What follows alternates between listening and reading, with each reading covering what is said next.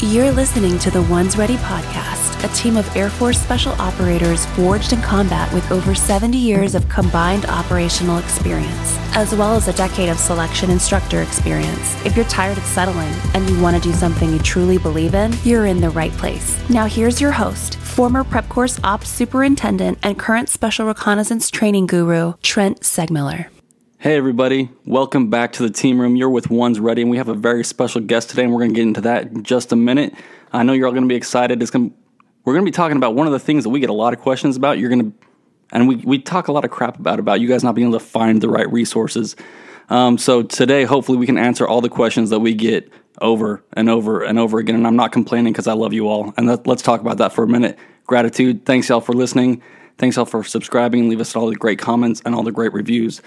So now that that's out of the way, and I feel good about me, and I feel good about you, let's talk about our guest today. It's Lieutenant Colonel Steve Cooper. He is the commander of the 330th Recruiting Squadron, and they are in charge of recruiting all of the Air Force Special Warfare people out there. So they're the people going out there and finding the right people, helping you along the way, and getting you in the door. So without further ado, sir, welcome to the podcast. If you wouldn't mind just introducing yourself a little bit. Sure. Thanks very much for having me on. Like you said, I'm Lieutenant Colonel Steve Cooper. I'm a career Special Tactics Officer, current commander of the 330th Recruiting Squadron. So like Trent said, we recruit for all of the special warfare career fields, in particularly the enlisted career fields. So when we say special warfare, I mean 4 career fields: combat control, pararescue, special reconnaissance, and tactical air control party. We also recruit for 2 of our what we call combat support career fields, EOD and our SEER-BUBBAs, survival, evasion, resistance, and escape. I just came here to San Antonio this past August to assume command. I gave up command of the 23rd Special Tactics Squadron, where I was previously as the commander for 2 years. I recently came off deployment as a task force commander there. Awesome opportunity. And I've served at every level below the squadron commander level in special tactics thus far. So happy to be with you guys, and over to you. Yeah, I just have one question before I hand it off, and that's why was Silver Team the best team that you've ever been on? And best team. Why did that set up the rest of your career to be amazing?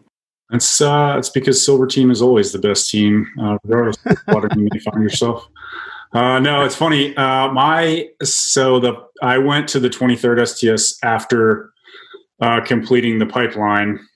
So when I went through the combat control pipeline just after I commissioned in 2004. I got to the 23rd in 2006 as a new lieutenant, and I was assigned to Silver Team. I had an old crusty team sergeant. His name was Johnny Beals. He's pretty legendary within the combat control community. But anyway, all of us young, immature lieutenants, senior airmen, and staff sergeants were like, yes, Silver Team is the best. And Johnny Beals would walk out of his office, and you'd hear the door slam against the wall every time he did it. And he's like, I've been on lots of teams. None of them are the best team. You guys. And I didn't understand that. I was like, well, obviously he doesn't know what he's talking about. But now, unfortunately, getting a little bit older, I've been on more than a few teams, and he was right. But always remember what Johnny Beals and the rest of my good senior NCOs schooled into me.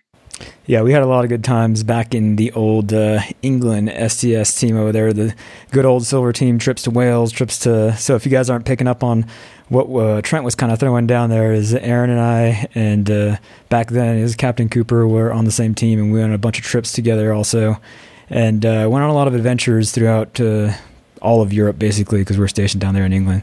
And it was a great time. Obviously, we're all a lot younger and had less responsibility overall, so we could. I think I'm actually older than CX, but that's fine. That's cool. What else? Well, but still, we were all. That was like 10 years ago, almost now, that we were running around. To even think about. Yeah, it's crazy that it was that long ago. Those were some really good times. A lot of teachable moments, I guess you could say, but. It's good that we're all still in the service. I guess that's one absolutely thing after that. But, we were joking with Colonel Allen. We're like, what's the statute of limitations for these stories? Like how many years ago should these stories have happened before you start telling like intimate details? We all just decided we're like, pass. I don't know how long it is. We'll just pass. Suffice to say that we all found out what was a really bad place to go, that limit, and then, somewhere up there we did some good things too, but we found out where we shouldn't go, and we all survived. So, besides that, I know, so you've been taking command and you're kind of feeling around, figuring out what's your left and right is as far as how you're going to proceed with this whole thing. And you're talking about when you joined and everything. How have you seen the process evolve since when you came in the Air Force and what you're seeing now for these future Stows and Crows and everyone else coming to the Air Force? Yeah, sure. Good question. So when I joined the Air Force, and specifically special tactics at the time, there was just one kind of half-hearted website, and really you had to do a lot of digging. I was fortunate. I commissioned out of the Air Force Academy, and I found out about combat control and special tactics or special tactics officers during my second year there. And so I was kind of funneled the right way to talk to the officers who ran that selection down at Hurlburt. And we all kind of knew the application process, but it was kind of like the good old boy system, if you will. So now it is a lot more professionalized.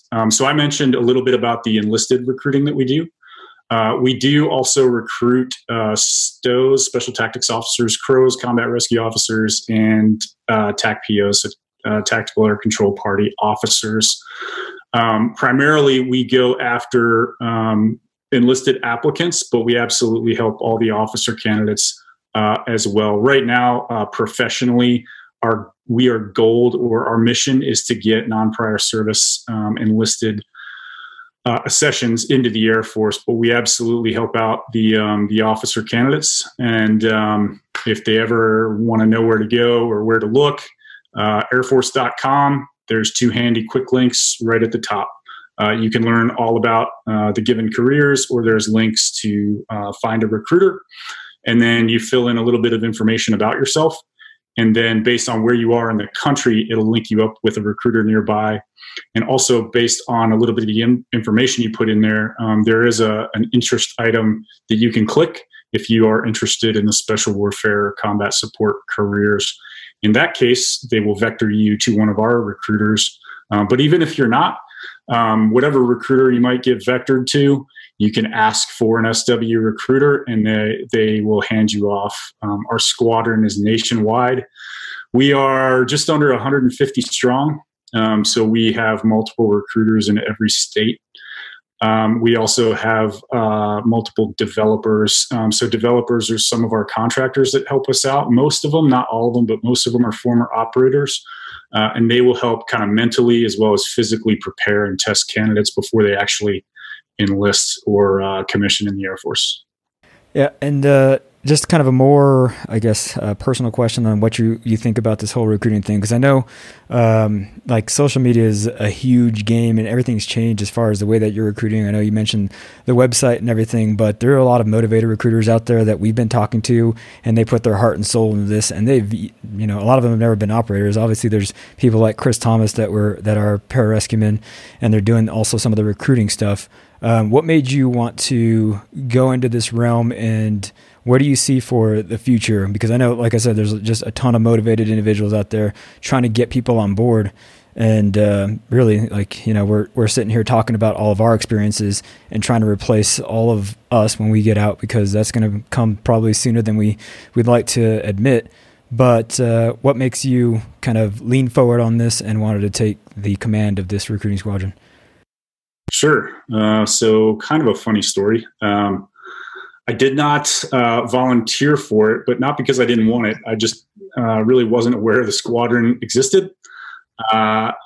During the latter part of my previous command at the 23rd, I was deployed overseas. And I was focused on that deployment. I did know I would have an impending assignment. I was guessing it would be to the Pentagon, because everyone has to go there eventually, or maybe to SOCOM down at MacDill Air Force Base, because I've never served at a staff, and typically that's one of the things that you have to do. and I got a robo email from AFPC, the personnel center that controls where everyone goes in the Air Force, saying, "Congratulations, you've become a recruiter." And I was like, "Well, clearly this is incorrect."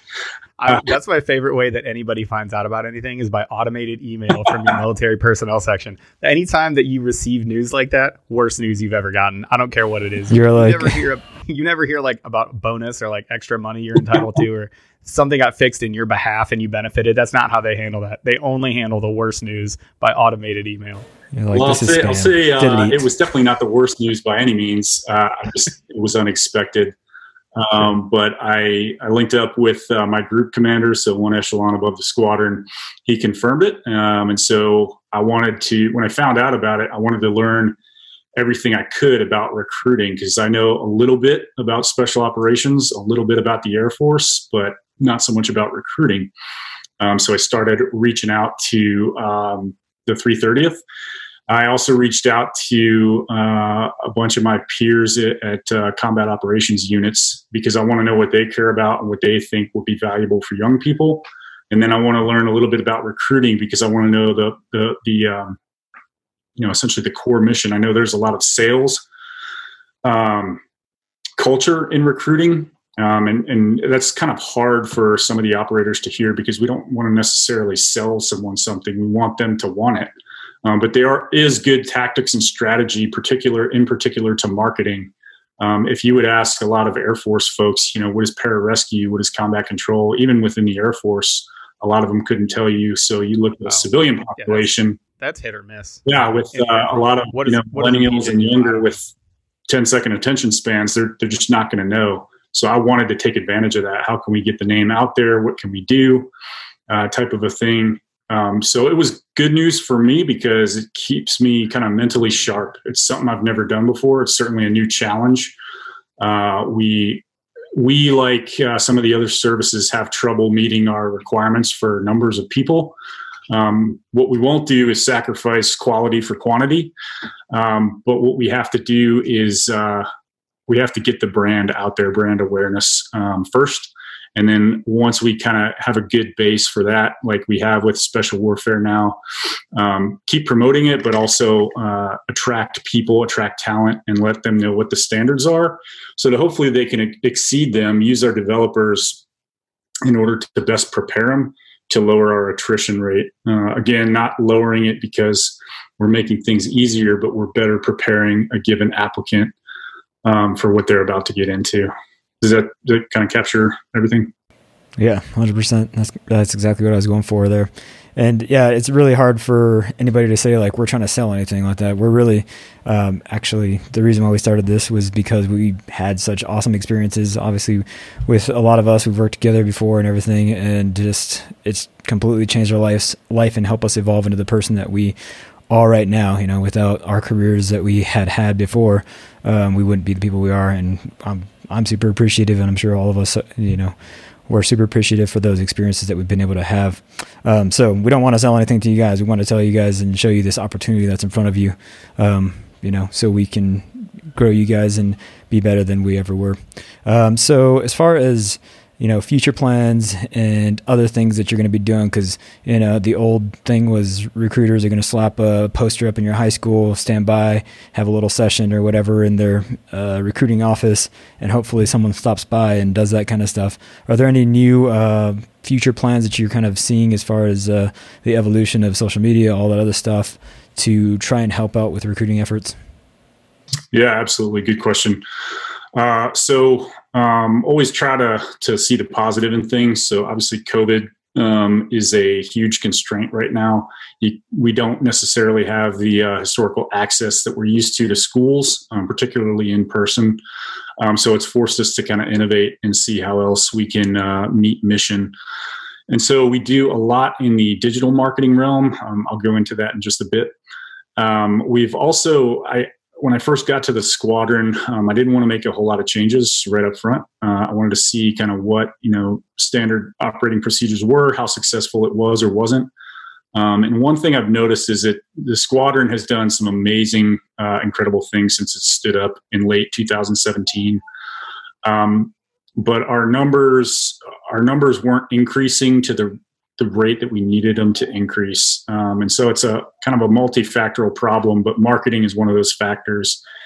So as I look at it, if we continue to do the same thing that we've always done, we're probably not going to see progress. Like we got to constantly change and evolve, just like technology does, just like Google and Amazon and all those great civilian companies do. So we just had a marketing strategy meeting where we kind of explored what's working for us, what's maybe not so beneficial, and kind of changed some things up.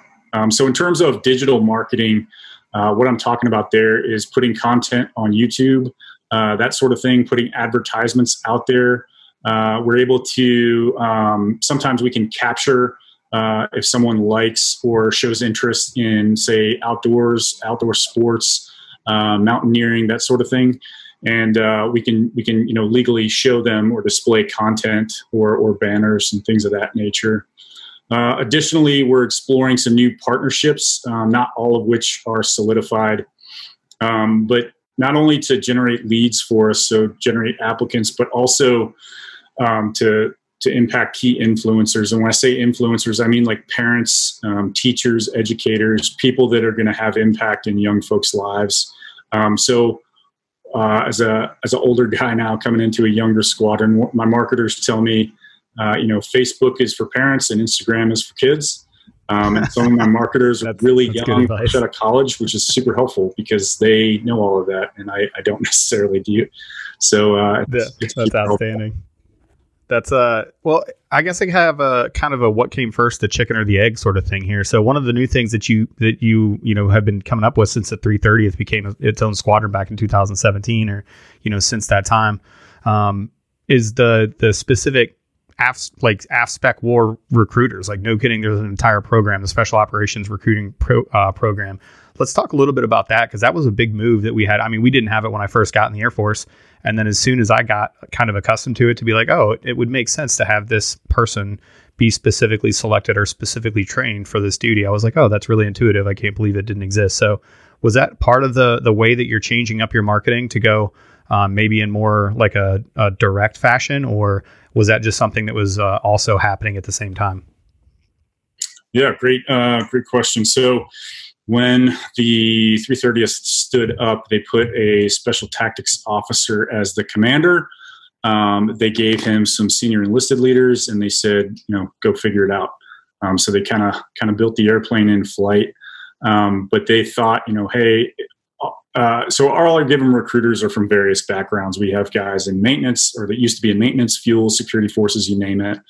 And they said, hey, it would be great to have operators or support folks from these career fields that we represent to best tell the story, to show up at various events, to speak based on personal experience, share some stories about themselves or their teammates, that sort of thing. So it was kind of a combination of an ask from the recruiting service, the Air Force Recruiting Service, and a combination of the AFSPEC war community wanting to feed into the process, because recruiting is one of the most important things we do. If recruiting doesn't happen, the rest of the pipeline and the rest of the combat operations units, it doesn't matter if we don't get our recruiting right. Obviously, the unit was formed in late 17. We didn't have a focused effort on it. We weren't meeting the numbers and the quality that we wanted. Attrition rates were kind of atrocious. And so they, unity of effort, kind of a mantra there, and unity of command, kind of get one echelon or one entity to focus on the hard problem. And I'll say it's been pretty successful. There's always room for improvement, but it's been very successful. Even COVID aside, we're doing some pretty amazing things. And we met our mission or our target numbers for the first time this first quarter of the fiscal year since the unit stood up. Ooh, get it. It's pretty incredible. And that's a good one. All of those kids met all the medical standards. They passed our physical test that you have to pass. They didn't just pass it one random time. They also passed it shortly before actually enlisting or commissioning, to ensure that we're sending quality candidates that are physically ready close to what we call their ship date. So when they actually leave for the Air Force. So kind of doing that last minute quality control for the Air Force. Man, that is absolutely outstanding. Congratulations, sir. That's no small feat. I know to the people that aren't really like the inside baseball of knowing what recruiting numbers and actually meeting your goal for the year and getting to that magical number. That's a big deal. So kudos to you. I know you guys, my time in and out of Kirtland, I spent a lot of time in and out of San Antonio and watching that stuff as well. And I was actually just back at Kirtland, seeing the family down in Albuquerque for a little bit of leave, but saw Jake Groves there. Jake is a beret wearing. He is now a recruiter out there. He's another Silver Team alumnus. Oh, Grizz. Old Grizzle Bear. And we already mentioned, Chris before, but we actually have beret wearers that are inside of that program and actively recruiting now, right? Yeah, we sure do. So with the exception of SEER, all of the career fields we recruit for are represented. So we actually have a combat controller in our headquarters element that is a liaison to one of our operational wings. He kind of sets up different events for us, different training opportunities, kind of helps get the recruiters who haven't done much operational. It gets them kind of firsthand experience, but is also opportunities for our applicants.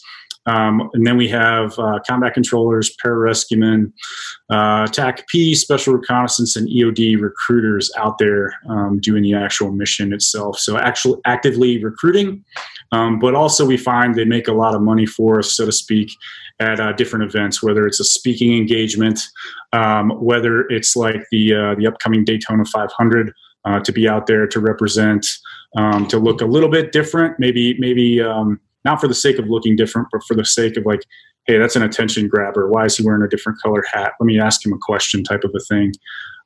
We get a lot of utility out of that. And then also they're pretty useful for demonstrations. We just had, for example, an EOD demonstration of some of the robots that they have right outside of our headquarters here at San Antonio. We brought some of the high school kids just adjacent to us across the parking lot over.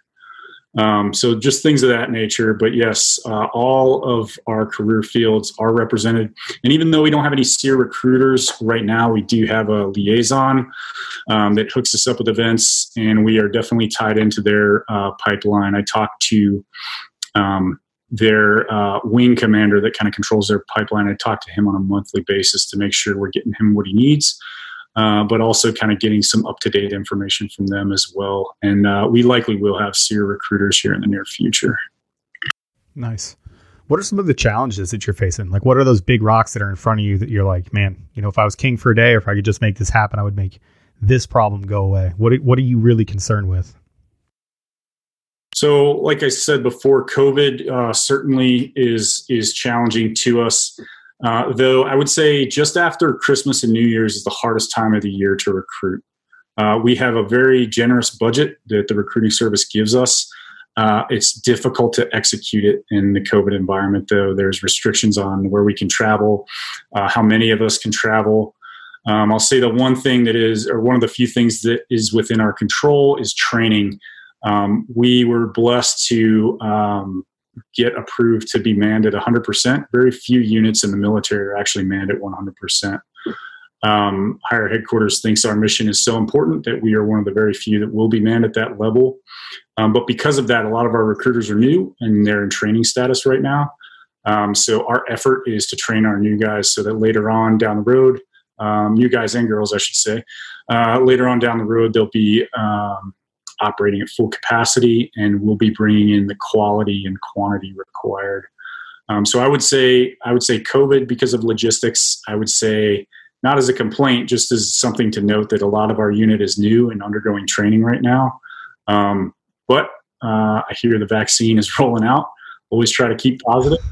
And we've got a lot of experience keep it going. To be able to train up our young folks. That's one of the best parts. Like, create your replacements. You're only in a position for so long. Keeps me young doing that, as well as kind of training with our applicants when I get a chance. I feel like I'm strong and as fast as I've ever been, but it takes so much longer to warm up and to and to recover. It takes you a little while. Well, as good once as I ever was, but that recovery time is killer. That's that beast right there. Yeah. Want to do hills with a weighted rope? Yeah, let's do it. Next day. But not tomorrow. Why did I do that? Why? Do that? Yeah. 2 days after that, you just hate your life. Just one time. So the recruiters, so we have specialized recruiters, and I think you were talking about this a little bit. what kind of training do they go through? So if I know we're talking about getting people in the door, but if I'm a recruiter out there, like, why would I want to be an AFSPEC War recruiter? Like, what are some of the perks?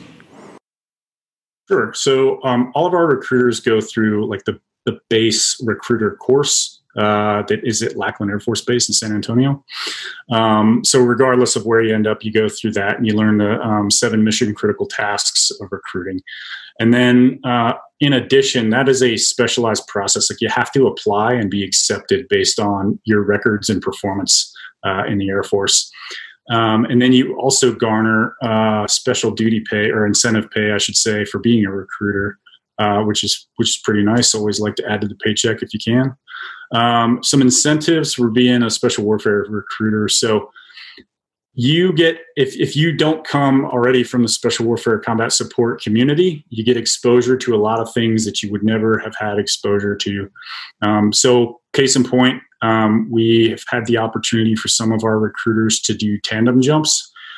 So they are strapped to a jump master, skilled parachutist, and get to jump out of an airplane. We've had training events where we'll take them out to a live range for some close air support training and some crew serve weapons training. So essentially shooting machine guns, getting to talk to aircraft, telling them where to drop live ordnance, and seeing a 500-pound piece of ordnance explode 1,000 meters from your own position. That may sound like a long way away, but it's not. And you can physically see that shockwave head from the explosion towards your direction. Like, it's pretty incredible. Especially if you've never experienced anything like that before. And you get to learn a lot of the history and heritage at our training events. You get to learn. We never forget those who have fallen in combat, and we get to teach their stories. We get to teach a lot of the stories from our heroes and our folks that are recognized at the Medal of Honor level. In the case of John Chapman, the Air Force Cross and Silver Star recipients that we have, which are numerous. And that way, like, it not only motivates us, but when we talk to applicants and they ask, what separates you from the other services? What makes you so special? Like, it's very easy to tell them about how Zach Reiner received the Air Force Cross, not because he's some highly experienced senior NCO in combat. He was awarded that actually for actions in Afghanistan when he was a senior airman on his first rotation as a JTAC after taking a round of the chest, or a couple of rounds to the chest plate and one through the thigh, and was credited with saving his whole team off the side of a mountain in pretty heinous conditions. Like, things like that, they motivate me. I'm passionate about it, and it gets our applicants motivated as well. I could tell 1,000 stories like that. Double Silver Star recipients like Sean Harvell. I could go on and on, but I'll save it for the sake of time. No, it's awesome. I mean, I just wanted to know, because I know that the community is amazing, and it's something we talk about all the time. And like, I don't want to keep going over like why we do what we do as well, but there's so much goodness there that you want to get it out. And so I got one more question about becoming a recruiter, because Jared's not here. Is there like a height requirement if Chief wanted to come over and be a recruiter for you? No height requirement to be a recruiter. He's made it this far. I'm sure I could do a waiver or whatever's required to get him over here. Right. Oh, I love it. I love when Peach can't get on, because it's just a straight savagery every single time. I almost feel bad when he's not here, but I get over it. So one of the reasons I mentioned in the intro, we get a lot of questions over and over and over again about like, hey, how do I get into Air Force Special Warfare? Who do I contact? And you mentioned airforce.com. I just wanted to say it again out loud. That is fairly easy to find. And then Instagram, and then now YouTube. So like, how far into the digital domain are we going? And is there anything that people out there can do to help you out? If they're watching this right now and they want to, push the message and help out a little bit, like where do they go and how can they help us? Sure. So, like we both said, airforce.com, and there's 2 quick links. They're right up front. It's easy. Find a recruiter or learn about careers. And then also another website that is very helpful that we push to all of our applicants is afswdev.com. So AF Alpha Fox, SW Sierra Whiskey, Dev is in development, DEV.com. So our applicants go to that website for prescribed workouts. They go to that website to see what the standards are. They go to see proper form for a given exercise. There's a lot of nutrition insight on there as well. And we do it for I'll say the average American. So Nutrition on a Budget, like, is one of their links on there. So you don't have to make a whole lot of money to be able to work out and to eat right. And the PASS test you don't have to have a gym to pass a PASS test. You do have to have the ability to swim, whether that's in a pool, lake, ocean, what have you. But you can do pull-ups on a tree, you can do push-ups in your backyard, and you can run wherever there's ground. So you don't have to have a whole lot of money to be in our business, and that's important for a lot of our propense youth out there to know. But AFSW Dev, and then the Aim High app. So you can get that off the App Store or wherever you get your apps. Aim High. That's just essentially another link to the Air Force. You can have it on your phone. I have it on mine. And it will link you to AFSW Dev. It'll link you to airforce.com. It'll link you to your recruiter. It's just a handy piece of kit.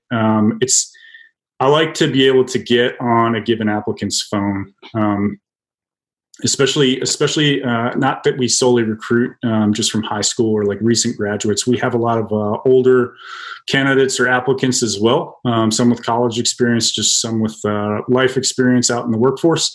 But everyone is on their phone almost all the time. People may not have a computer or a tablet, but everyone has a phone. So I like technology to be there. So Aim High app, highly recommend it.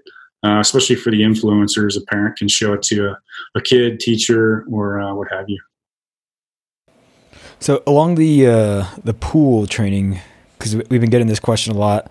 So a lot of guys have pools that are closed down right now with the recruiting thing going on, and I'm sure that you have received this question, or at least you've discussed it and how this is going to go forward. So for all those guys that are listening out there and training, or their pools closed, that kind of thing, are you still expecting day one 500 meter or 1500 meter for them to be able to swim, do water con, all that kind of stuff? What should they expect or train for if their pool is shut down? Sure, good question. Yeah, that's affecting a large portion of the country right now. We certainly understand that. Don't let it deter you. If you're listening to the podcast, don't quit. Focus on what you can control. You can't control necessarily if you have access to a pool or not.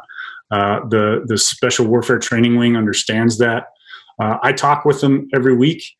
In terms of the expectations, I don't want to speak for the training wing, but the kind of mantra both them and we have is we would rather have you as part of our Air Force than just floundering out there waiting on a pool to open or close. Like, we can teach someone to swim.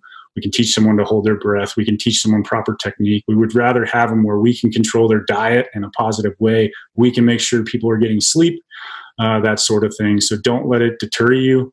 Focus on what you can control. A lot of swimming is cardio, and there are some substitutes. And if you would go to AFSW Dev, there might be an article or two on how to get better in the pool. If you don't have access to one, different exercises, different techniques, and things that you can do. Awesome. Yeah, I just still wanted to address that. And I also have a blog up on howtobepj.com if you guys want to go check that one out as well. So a couple different thoughts, but I think it's spot on as far as what people should be doing. You know, we can't put our life on hold forever. We don't know what is going to happen, but one thing is for sure, that we still need people that are going to go and be willing to go down range and, take care of the mission. We can't continue to stop because people are like us are eventually going to get out of the Air Force. And we need people to replace us and do the jobs that we are doing. Yeah, so just to be completely upfront, like, we have processed applicants that weren't able to swim for like the past 6 months. So it has happened, and they have been successful. So don't let it stop you. That's just one of many challenges that you'll face, but don't let a pool closure deter you. There is never a perfect time to enlist. There is never a perfect time to commission or go through the pipeline. If you're waiting on that perfect time, if I can just do this, if I could just finish this or that, like, just do it. You won't regret it. I guarantee you. No one says, man, that PJ career was horrible, or I should have never been a combat control. Like, no one said, I should have never done just do it. Like, it's hard, and it should be hard. And most things in life that you have to achieve are hard, but they're all worth it. So I am 6'3", like 195. When I went through, I was the same height and like 145, soaking wet. And I thought, I don't know if I'm going to be able to do it, but I'm going to make them tell me no. And I don't know why, but they never told me no. Like, I on this train for as long as it's going, and I have zero regrets. Just do it, and just pull the trigger and get after it. Yeah, I think that's pretty hard for to think what specifically made me jump over the ledge, and pretty much there's no coming back once you're done and you enter this realm. You're just like, all right, let's go for it. And it is a little bit scary, I guess, for some of those guys that are thinking about doing that. But yeah, it's 100% worth it. And like I said, it's made us into the people that we are today. And we just keep on pushing and pushing, and it's 100% worth it. So as far as other things that you're seeing from candidates that maybe they should have fixed before they came in, or fixed before they showed up on your door, do you see any common mistakes from other candidates? Like maybe they got surgery or something before, or especially eye surgery. I know that's a huge topic that we always get questions about. Any other mistakes you see from candidates? Yeah, sure. Good question. So in terms of the physical preparedness, just showing up, like it's no secret what the form is for a given exercise. So go on AFSW Dev, ask your recruiter. Don't rely on your buddy who's not in the Air Force. Get it from a professional, so you show up knowing the exact standard and what the form is. So you can do your best, and that's just one less thing you have to think about. In terms of medical standards, yeah, you're right. There's some of the things that'll get an applicant. So once you start the process with a recruiter, be fully transparent with what your intentions are medically. Like eye surgery, you can process having had eye surgery in the past, but if you decide to get it and you're on short final towards enlistment or commissioning, that is likely a no-go.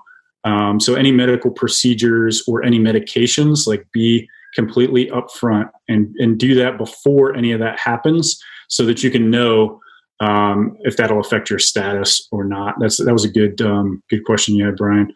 And I'll say the third one is just what we were talking about. Like, you know what? I just need a couple more months to prepare. Like if you meet the standards, life will always get in the way. Just do it. You had kind of rhetorically asked, why any of us did it in the past. The reason I did it was because of the people. So I mentioned I commissioned out of the Air Force Academy. I did really well physically and militarily, but not so well scholastically. I graduated by the skin of my teeth out of that place, and I'm glad I did graduate, and I stuck with it. But when I went through some of the selection programs there, and I saw the determination and the teamwork and the camaraderie that those people had, I was like, yes, this is exactly who I want to be with. I don't necessarily want to nerd out with the chemists and scientists in the library or the lab. The power nerds. I'd rather hang out with the bros over here. They seem like they're having a better time. Yeah. So I would say it's the people. Like when you look back at things, no one cares what kind of building you were in or what kind of vehicle you drove. You care about the people that you serve with. So it was definitely the people. Some of my best friends, almost all of my best friends, are in the Spec War community, or were at one point. Absolutely. So last question, then I'll hand it over to Aaron. So as far as you being the commander of the recruiting squadron, if you had a Lego, basically like a Lego man, you can put together the optimal spec warfare candidate.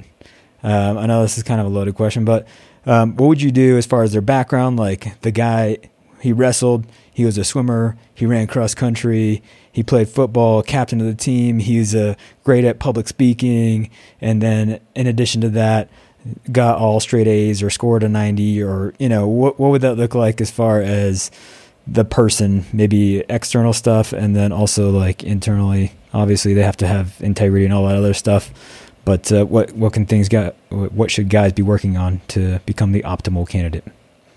Yeah, thanks. So I don't care if you've wrestled. I don't care if you're not good at ball sports. I care that the people need black and white answers. You have to give them the answer or it's not going to be good enough. Listen, we've been doing this for a year, sir. We try to answer everything as intellectually honestly as we possibly can. And people are still like, all right, but seriously, what do you guys do if you're not deployed? What do you do day to day at the unit? It doesn't matter how many times. So I can't wait to hear this answer. It's going to be great. No, it all starts with attitude. It's one of the few things that we can control in life, attitude. So you might as well have a good one, and you might as well have a no quit attitude. No one can make you quit or stop doing what you're doing except for you. You're the only one that can ring the bell or raise your hand or say, I quit. And we want the antithesis of that. I want someone who's humble. There is always going to be someone bigger, faster, and stronger, or that can make you tap or what have you. Just be humble and try to be the best you can. There's no perfect operator. All of us have our flaws. There's no perfect background. So many of these podcasts, not you guys, of course, but of course, total type A personality. Everyone lifts weights. No one runs anymore. Like none of that is true. I hate that. I am not a type A personality. We have all sorts, and we need all sorts. I think Admiral McCraven is a well-documented introvert, in fact. And in the open source, you can read he's a Democrat. Obviously, we have a lot of conservatives in special warfare across the services. So just goes to show you, like, there's no cookie cutter mold, nor should there be, because you risk groupthink. You risk a lot of uncertainty and kind of negative things that can happen if you're all the same and come from the same backgrounds. We have kids who came from wealth, kids who came from nothing, some with some advanced academics behind them, some with just a GED or high school grad. But it all starts with attitude. You do have to be physically tough, but know that your mind can take you a whole lot farther than your body physically can. And that maybe you thought you could go. And just someone who is a quick study and genuinely wants to learn. There's a lot to learn in our career fields, whether it's trauma medicine, extrication, infiltration techniques, parachuting, scuba diving, close air support, programming radios. Like there's a lot, but it's all fun. And I can't recommend it enough. But it all starts with attitude. Like if you are an applicant and your recruiter is having a mock PT test, or he's having a DEP call, a delayed enlistment processing call, like you got to show up. You got to show that you're serious and that you this is what you want. Or even if you can't, maybe you have a job commitment, at least communicate with them so that they know that you are serious. But there's no cookie cutter background. Not everyone has the same opportunities, and we certainly understand that, but we care that you have grit, that you're not going to quit, and you have a good attitude. There's a lot of uncertain things out there, but just control what you can control and take it one event at a time. There are going to be some long days, long nights. Just, man, if you can get through lunch, all right? Radio class, all right? So I got some bad news for everybody. It doesn't stop there in the pipeline. Like it sounded like you were just describing your week at work, sir. Like you're not gonna get lunch today. Maybe you'll get there to that time, but you're gonna have to like shovel food in your mouth, like reading emails, sitting at your desk because you don't have time to actually go somewhere. So, I mean, it does never stop, and I feel the same. You were talking just now, and I'm just like, wow, that's what I need to do to get through my day of work too. Is like knock down my 5-meter target, show up, make sure you're there, like the basics, show up on time with something to write with, something to write on, and be in the right uniform. And don't let anybody ask, hey, where's Aaron right now? We're supposed to start in 2 minutes. He's not here, So there are some pretty big leadership challenges for you as you try to like manage, like you said in the beginning of the podcast, you're spread nationwide. The 330th is spread out throughout the entire nation. Add COVID on top of that, add some other things, some other challenges that you've had. What are the big challenges you guys are facing as an organization at the 330th? Yeah, so we are 150 strong, so 150 folks in the unit, but we are spread across just over 80 locations now. And so some of the challenges are logistics. Some of the challenges are people feeling isolated because we haven't been able to travel and see each other like we would outside of a COVID environment. Other challenges are how to effectively communicate in that type of setup. So I read James Mattis's book, our former Secretary of Defense. Call Sign Chaos is the title of it, and he warns against technology and kind of overusing it and appearing omniscient. So I don't, the common theme I get from a lot of especially younger folks are, man, I'm zoomed out. You had 4 Zooms today. So anytime we're going to have a virtual get together or something like that, like there's got to be a purpose and an end state to that meeting. Otherwise, let's not have it because everybody's busy and no one has more time than anybody else. It's their most valuable commodity. And then I really, especially as a commander, I try to pay attention to what I focus on. A lot of things are important, but I want to focus on the things that only a commander can affect and positively influence. So if it's like some random, standard or something I get sent that's just not, maybe not, shouldn't come from a commander. I'm not trying to sound pompous, but I want like communication from me to be powerful and meaningful.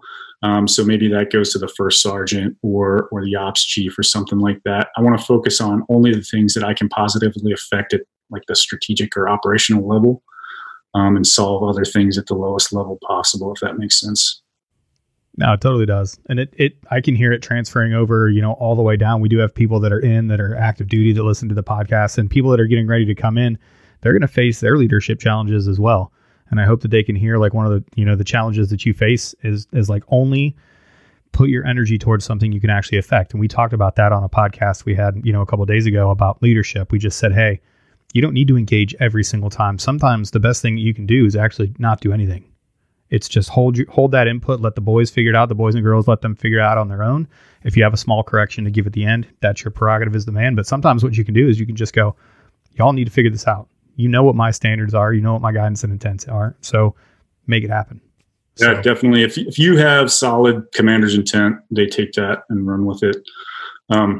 In fact, we just had an issue where a lot of our recruiters weren't doing something that they needed to do. I went on a really long run. It was about an hour. It was fast, super fast. Super fast. I bet it did not go over 5 minutes a mile, did it, sir? No, you were just a nice, easy pace, a nice, easy CX pace. Yeah, I didn't time it, but if I had, it would have been fast. But I just used it as, time to think about that and some other challenges. And I came up with like a half a dozen solutions, and I hadn't even turned the first corner. And I'm like, what am I doing? And I just thought of a really effective flight chief that we have. So one of our master sergeants, super talented. And I'm like, that guy turned his flight around. So one echelon below the squadron level, because they weren't doing so well. And when he got there, he turned that sucker around. I'm like, that guy knows something about change management. Maybe he can do this. It will come from him. And so it'll create some buy-in from the squadron. Gave it to him. What do you know? He had a better idea than all 6 of my ideas combined. So yeah, trust your people and solve things at a lower level if you can. Right. Well, and here's the real where the rubber meets the road, because there's always got to be a call to action, right? Like you can't just say swipe up. You have to have a swipe up button. No big deal. It's an Instagram hack for you. But what can we on the active duty side, what can we do to help you get after some of those challenges? Like what can we do from, not only here in the team room with the Ones Ready podcast, but man, if guys are in, what can we do to actually support this? Because it really does help the entire force. Like the recruiting squadron should get most of the thrust, because if we don't produce those numbers from your end, we're never going to have people to graduate from whatever pipeline.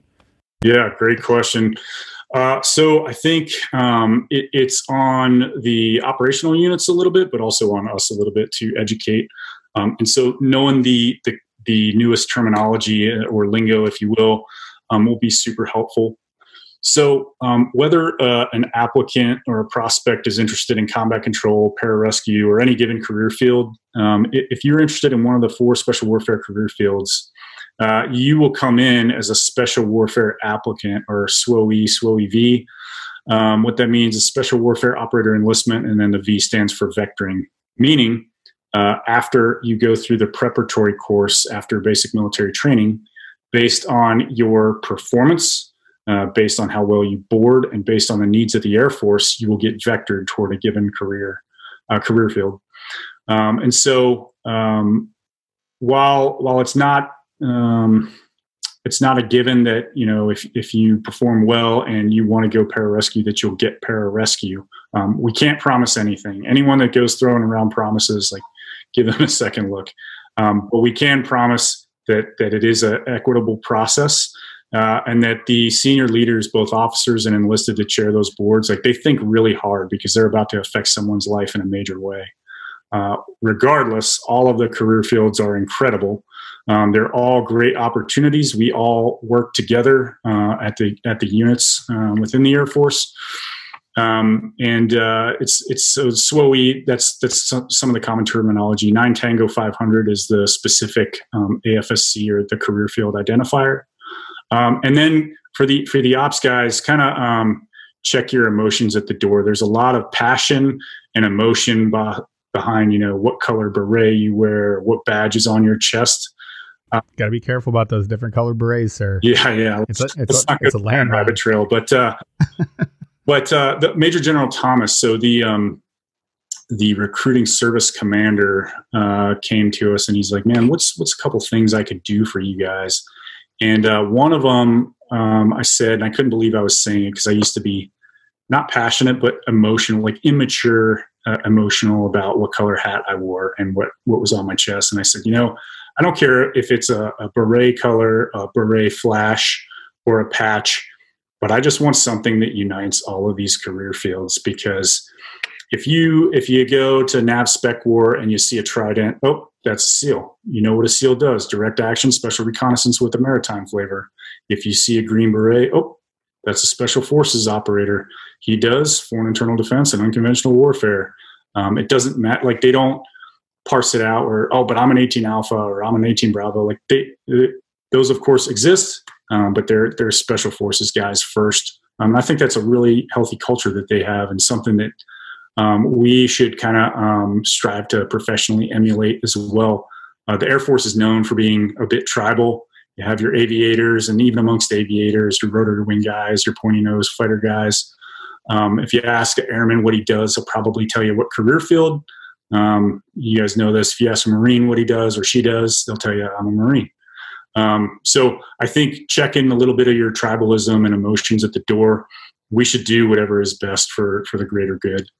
And so whether, a new beret color comes out, a flash, a patch, whatever it is, like, man, get on board. Know that people just didn't think that up in some dark room at the basement of the Pentagon. Like, a lot of thought went behind that.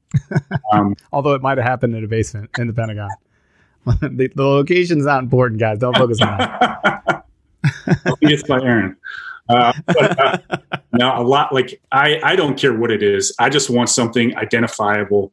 So when I go up to some 18-year-old on his phone who has a 10-second attention span, I can talk about special warfare, and I don't have to list off the 6 career fields that we recruit for.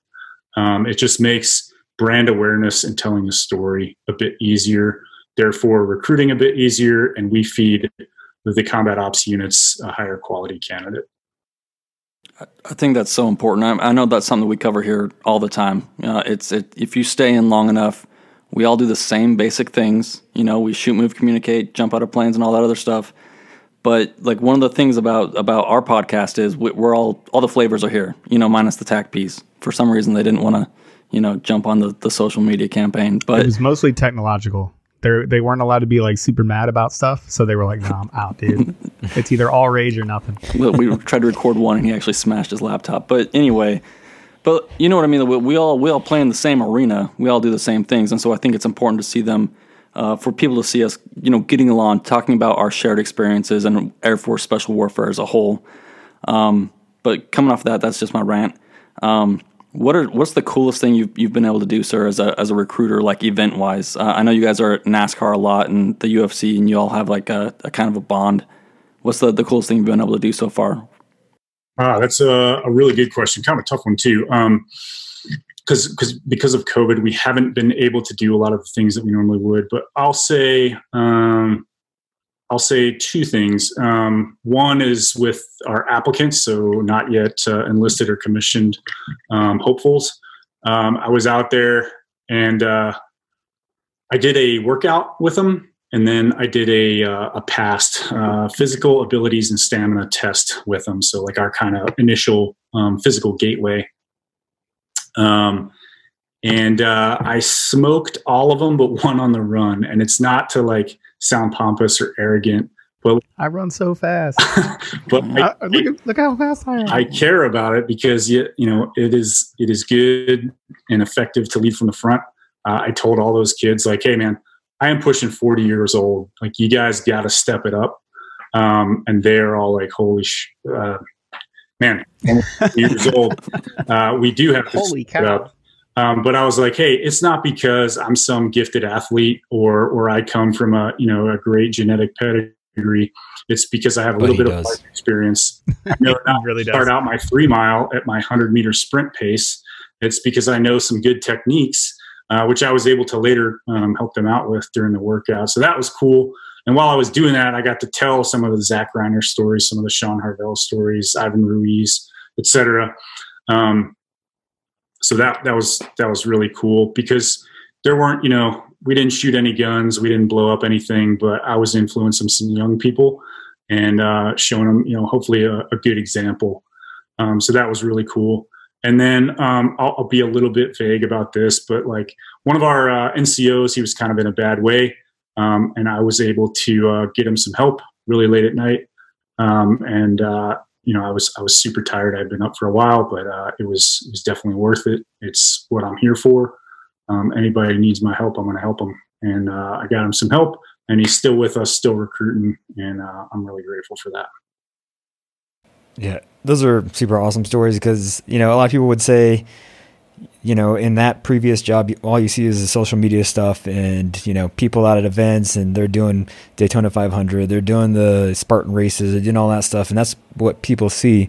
But the most important things and the most impactful things that you're going to keep with you are the relationships that you've had and the ways that you've been able to affect other people's lives or they've affected you because of the opportunities that you've been given to help them out versus, another person that's just doing whatever other job off the street. But yeah, that's super important to realize that, like you said before, the whole reason that we're doing this is because of the team and to make sure that we have those individuals that really take this stuff to heart and go all in with their heart and soul to make sure that the mission is executed to the best of their abilities and their team is taken care of. And that's all we could ask for in a person.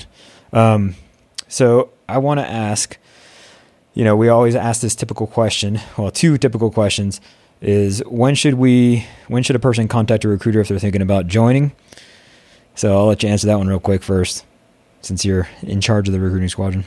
Yeah, it's very easy. As soon as you think about joining. All right. Just want to make sure we're on the same page. Yeah, it's still not going to be good enough. We've asked. Not going to be good enough, sir. But what time of day? I don't. Yeah. Yeah. It's 7 p.m. What do you do if you're not deployed? Yeah. So it's different for each recruiter based on the time zone. So we cover 6 different time zones. But as soon as you get put in touch with the actual physical recruiter, he'll give you his business hours. We are pretty excellent teammates. So even if you contact that person outside of business hours, he's probably going to help you out. If you contact him at 2 a.m. and it's not an emergency, she's probably going to be a little bit upset. Just some common courtesy. We don't need advanced degrees to figure that out. Just some common courtesy, but they'll give you their business hours. And if it's just outside of that, I bet you they'll help you out. Nice. Just want to make sure we're still on the same page and we're still giving out the right info directly from the recruiting squadron commander's mouth. Contact a recruiter when you're interested in being recruited. To a recruiter. Go to airforce.com. All right. And then the last question is, obviously, like we were talking about, we have a lot of different people from different backgrounds, and they're just trying to make their way up and be successful at this thing. So it would be, if you can kind of bottle up all your experience and other things that you've seen people be successful, what advice would you give to a person to be successful at this career field, at selection, and throughout their career? Yeah, good question. So I always remember Master Sergeant Bo Bollinger. He actually retired as a Chief Master Sergeant later on, but he was a Master Sergeant when I went through combat control school. And he was pretty hard-nosed instructor, but he would always get on people that he saw being kind of selfish and not helping out their buddy. And he got into us one morning, and it was one of the worst mornings at CCS. But he said, "Man, you should be jumping through your backside to help everybody out." And so the next morning, like, he saw a bunch of kids running around like with a camouflage top on, but they hadn't yet put their pants on, and they're helping each other pack rucks. And he walks in there and he's like, "What are you guys doing?" And they're like, "We're helping each other out." And he's like, "Fine, put some pants on." But where I'm going with this my funny story is when you start worrying about your teammates, you start forgetting about how much it sucks and how much pain you are in and all the things that are imperfect in your life because you're focusing on other people. That's worked for me personally. Sometimes I didn't even realize that I was doing it. I know it's worked for all of my teammates. I would say that, like, worry about your buddies, like help a brother or help a sister out, like help them get through it. And cadre are going to see that. Like, you can't fake who you are. We can spot the fakes pretty easy. Don't try to fake your personality. That's not that hard. We can see that a mile away there, Spotlight Ranger. Yeah, but just try to help each other out. Take what the cadres say at face value. So if something's an individual event, then do your best, but eventually you are going to complete it. And there's nothing saying that you can't go back and help your buddy out. So just always try to be helping your teammates out and focus on that. And you will be less worried about, how thirsty you are, how hungry you are, how hurt you are. That would be top advice for me. Yeah, I think that's super important. I think we said in a couple of different podcasts, if you're sitting on the side of the gun all ready to do 10-ups and you're sitting there thinking about how much your chest hurts, how much you want to breathe, how tired your shoulders are because you're in the push-up position and, thinking about yourself in your pain cave and you're not thinking about your team, that's when you're going to quit. It's when those people are looking to the left and right and making sure their buddies are okay and they're taking care of them, motivating each other, that those are the guys that are going to make it through, and not only in selection, but the rest of life too, because life is not an individual event, it is a team event throughout the rest of your life. You're going to have to deal with people, and that's really what makes us the person that we are or end up becoming. If you stay a recluse and you don't end up wanting to work together with other people, then you end up staying at the same level that you were. It's being around that team environment that makes you be more successful and become the person, that next level of person that you want to be. Because like we've said before, we always want to hang around those people that are more successful than us, and we get things. I've learned so much from just, talking on these podcasts to Aaron, Trent, Peach, and all the other guests that we've had on, all these successful people that, make me up my game. And I think it's just a common thing within our community, like you were talking about before, just to go over some of that stuff, is we get so many different people from different areas of life, walks of life. A person that came straight off the streets and they had nothing can have so much more grit and heart. But then on the other side of the coin, we have a person on the same team that's coming from some kind of like Dartmouth or Harvard or whatever, or maybe a professional athlete, and they're just super awesome at another thing. So, I guess I wasn't really good at anything. So Mike Loria is going to be so mad at you for saying Dartmouth. I cannot wait. I'm going to text him immediately when we get off here and be like, guess what was brought up as like the number one Silver Spoon college on the East Coast? Yeah. You mean Dartmouth. You mean Dr. Mike Loria? Dr. Michael. Yeah. Anyway, so we get these people on every this residency yet. Let's not give him too much. Oh, yeah, right. Yeah. He's still a candidate. He's still a doctor candidate. Two quick stories. I promise I'll be quick while Brian's on that train of thought. So you're talking about being a good teammate. I remember distinctly Stowe selection. It was some heinous hour in the morning. The sun wasn't up, and you mentioned being on the gunnel on the side of a pool. And so our backs were to the pool. I had a snorkel in my mouth, and I knew I wasn't going to quit, but I was not in a good mental state. And one of my buddies just kind of elbows me. It was a really serious time of the selection. He's like, "Dude, you have something gross hanging from your nose." I'm like, "What? Who cares?" Who cares? I'm dying here. Can you leave me alone? And he just kept on it, and I started laughing. I'm like, this isn't so bad. And then another time where that was super helpful, that kind of logic was I went through a training process for a unit in North Carolina. One of our instructors had lived a large part of his life in New Zealand. And so he had a really thick accent, and he's really old too, super experienced, combat decorated vet.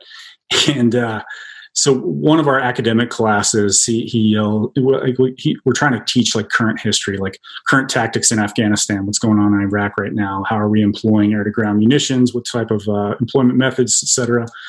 And then he turns around to us, he's like, "Oi, who's here been to Bosnia?" we're looking at each other, we're like, what were we, 10, 12, 13 years old? And so we were a couple weeks later, we were going through our first night live fire CQB, close quarters battle. So live bullets coming out of a gun in close quarters. It can be dangerous if you're not trained properly, or even if you are, you got to be on your game when you do something like that. So we're all stacked up outside. It's pitch black out. We're under NVGs. And everyone's kind of amped, a little bit nervous. Not only do you have to prosecute your target or targets, but you're also going to get graded. You get graded doing everything. You get graded on how you walk to lunch. And everyone's just super nervous. I'm like, we got to do something here. And it's about to be go time, and we're about to breach the door. And I just let out a quick, "Oi, who's been to Bosnia?" And everyone just kind of chuckles and like, okay, let's do this. It's going to be fun. Yeah, and that's a super important thing is obviously you get into this zone where you're just like, your heart rate's up and you're like, okay, it's going to happen. And then someone just like snaps you out of it and you're like, what are you I'm focusing on this right now. I guess it is still going to happen, but yeah. I'm busy trying to like work myself into a frothy lather over here, and you're trying to interrupt me with fun sounds. Like, you leave me alone. Let me be worried. I'm busy being anxious, my guy. Don't make me laugh. Yeah, and that kind of stuff gets people through that little hump and like, okay, this is going to happen, but we can have fun with it because no matter what, we're going to be here and suffer through it anyway. So might as well enjoy a little slice of it while we can.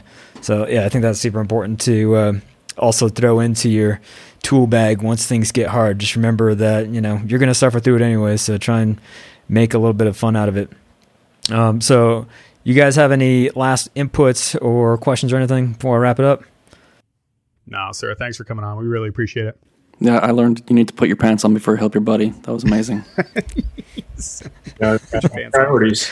All right, one more quick story. It was a nighttime, hey-ho, high altitude, high opening jump. People were nervous, going to get graded on that too. And my buddy Sal, we're just kind of sitting there freezing in the airplane. And he's like, "Hey man, you could be in a comm squadron typing on a computer right now." And I was like, not so nervous anymore. Well, maybe just fair enough. Hey, no offense to you comms folks. We absolutely need it. But I would rather personally jump out of airplanes. And then we got to the ground. I'm like, "Sal, that was one of the coolest things I've ever done in my life. We like floated 18 clicks to this drop zone in the middle of nowhere. Have you ever done anything that cool?" He's like, "Well, there was this one time I saved a Marine's life in Afghanistan." I was like, "All right, I'll just pack up my fish." You know what? Never mind. I shouldn't have asked you anyway. we should keep talking about PowerPoint. F you, Sal. Anyway, thanks very much for having me on. You guys know where to find me if you ever have any questions. It was great talking to y'all. Yeah, and so for all the listeners, again, we really appreciate, it's good to see you again. It's been a long time. I mentioned before that I haven't seen you since you were a captain, and we all been kind of doing our own things, but obviously we can still talk about the old days and everything back on Silver Team, back in England, on all those trips that we used to take so long ago that kind of formed the people that we were, and had a lot of growing up to do at that time, but I think some of it's out at least. We still have a lot of growing up to do. And, we really appreciate you coming on to just talk about, and we went into some of the details about what the recruiting squadron is. And I think it's really important for a person like the commander of the 330th to be transparent about, hey, this is what we're trying to do. And we want to feel the pulse of like the guy on the ground and figure out what is actually going on, what you guys want, because we don't want to sell something to you guys. We're not trying to sell some kind of product or anything like that. We're trying to actually talk to you guys and give an opportunity for a lifestyle that's going to make you a better person and give you the opportunities to not only, become more self-sufficient and have the opportunity to travel around the world and everything, but also just to level up and be around those people that are like-minded and are going to push you to be better than you ever thought you were going to be. As I always say, push past your perceived limits, because realistically, whenever I joined the military, I had no idea that I was going to be doing any of the stuff that I'm doing now or did before. It's a huge opportunity that you guys have in front of you, and we want to give you guys and show you guys that, to make sure that you know that there's something else out there. You don't have to follow the status quo of whatever your family did or anything. There's always things. You make your own life and you make your own path.